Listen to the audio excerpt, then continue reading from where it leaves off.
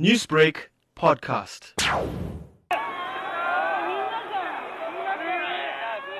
It was March 11th, a date that claimed a spot in Japan's history books as one of their worst natural disasters. A magnitude 9 earthquake shook northeastern Japan, unleashing a savage tsunami. The effects of the great earthquake were felt around the world. More than 20,000 people were killed, while hundreds of thousands of buildings were damaged. On May 1st, American soldiers killed Al-Qaeda leader Osama bin Laden at his compound near Islamabad, Pakistan.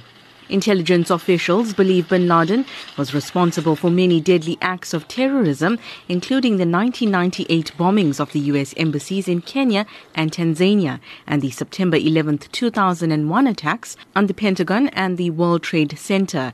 He has been on the FBI's most wanted list for more than a decade. The year also saw Muammar Gaddafi, the deposed leader of Libya, being captured and killed on October 20th during the Battle of Sirte. Gaddafi was found hiding west of Sirte and captured by National Transitional Council forces. He was killed shortly afterwards. Meanwhile, back home in November 2011, then ANC Youth League President Julius Malema was found guilty of sowing divisions within the ANC, and in conjunction with his 2-year suspended sentence from May 2010, he was suspended from the party for 5 years. Following yet another conviction of hate speech, Malema was expelled from the ANC. The reason I'm not shocked or disappointed is because what they are telling us now is what I've been expecting. And their newspaper reported that we are going to be expelled, and it became the reality. National Police Commissioner General Bheki Cele was also suspended pending the outcome of an investigation into unlawful police lease agreements.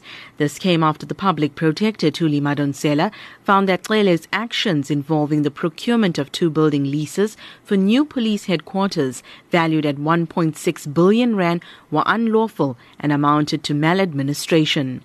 Cheryl Cele, the wife of State Security Minister Siyabonga Cele, and her Nigerian co-accused Frank Nabolisa were sentenced to 12 years for drug dealing by the Pietermaritzburg High Court. In a similar incident, 23-year-old Nolubabalo Nobanda from Grahamstown in the Eastern Cape was caught by Thai authorities for trying to smuggle 1.5 kilograms of cocaine in her dreadlocked hair. That same year, Democratic Alliance member Lindiwe Maziboko was elected as the leader of the DA in South Africa's parliament. Speaking of parliament, in October, supporters of the Dalai Lama protested outside the Cape Town parliament to push for a visa to be granted for the spiritual leader. The visa was never approved and the Dalai Lama couldn't visit the country to celebrate Archbishop Desmond Tutu's birthday. The presence of the Dalai Lama would only serve to divert attention from the important work that we're doing. Staying in Cape Town, in 2011, Table Mountain was provisionally named a new 7 wonder of nature following a 3-year global race to choose the world's 7 most beautiful natural sites. 2011 also saw the Rainbow Nation losing anti-apartheid activist Albertina Sisulu on the 2nd of June, politician Kader Asmal on June 22nd, and Amichan Rajbansi, the leader of the Minority Front, on December 29th. We have agreed and we have disagreed in the past, and we will agree and disagree in the future also. We do not want, ladies and gentlemen, to be accused of saying no to peaceful change now. 2011 was also the year for royal weddings. On April 29th that year, the wedding of Prince William and Catherine Middleton took place at Westminster Abbey in London. The ceremony was viewed live by tens of millions more around the world, including 72 million live streams on YouTube. The wedding between Albert II, Prince of Monaco, and South Africa's Charlene Woodstock took place on the 1st and 2nd of July at the Prince's Palace in Monaco. On the entertainment front, Lindsay Lohan and Charlie Sheen made controversial headlines in Hollywood, while Lady Gaga hatched from an egg in time to accept the Best Pop Vocal Album award for The Fame Monster.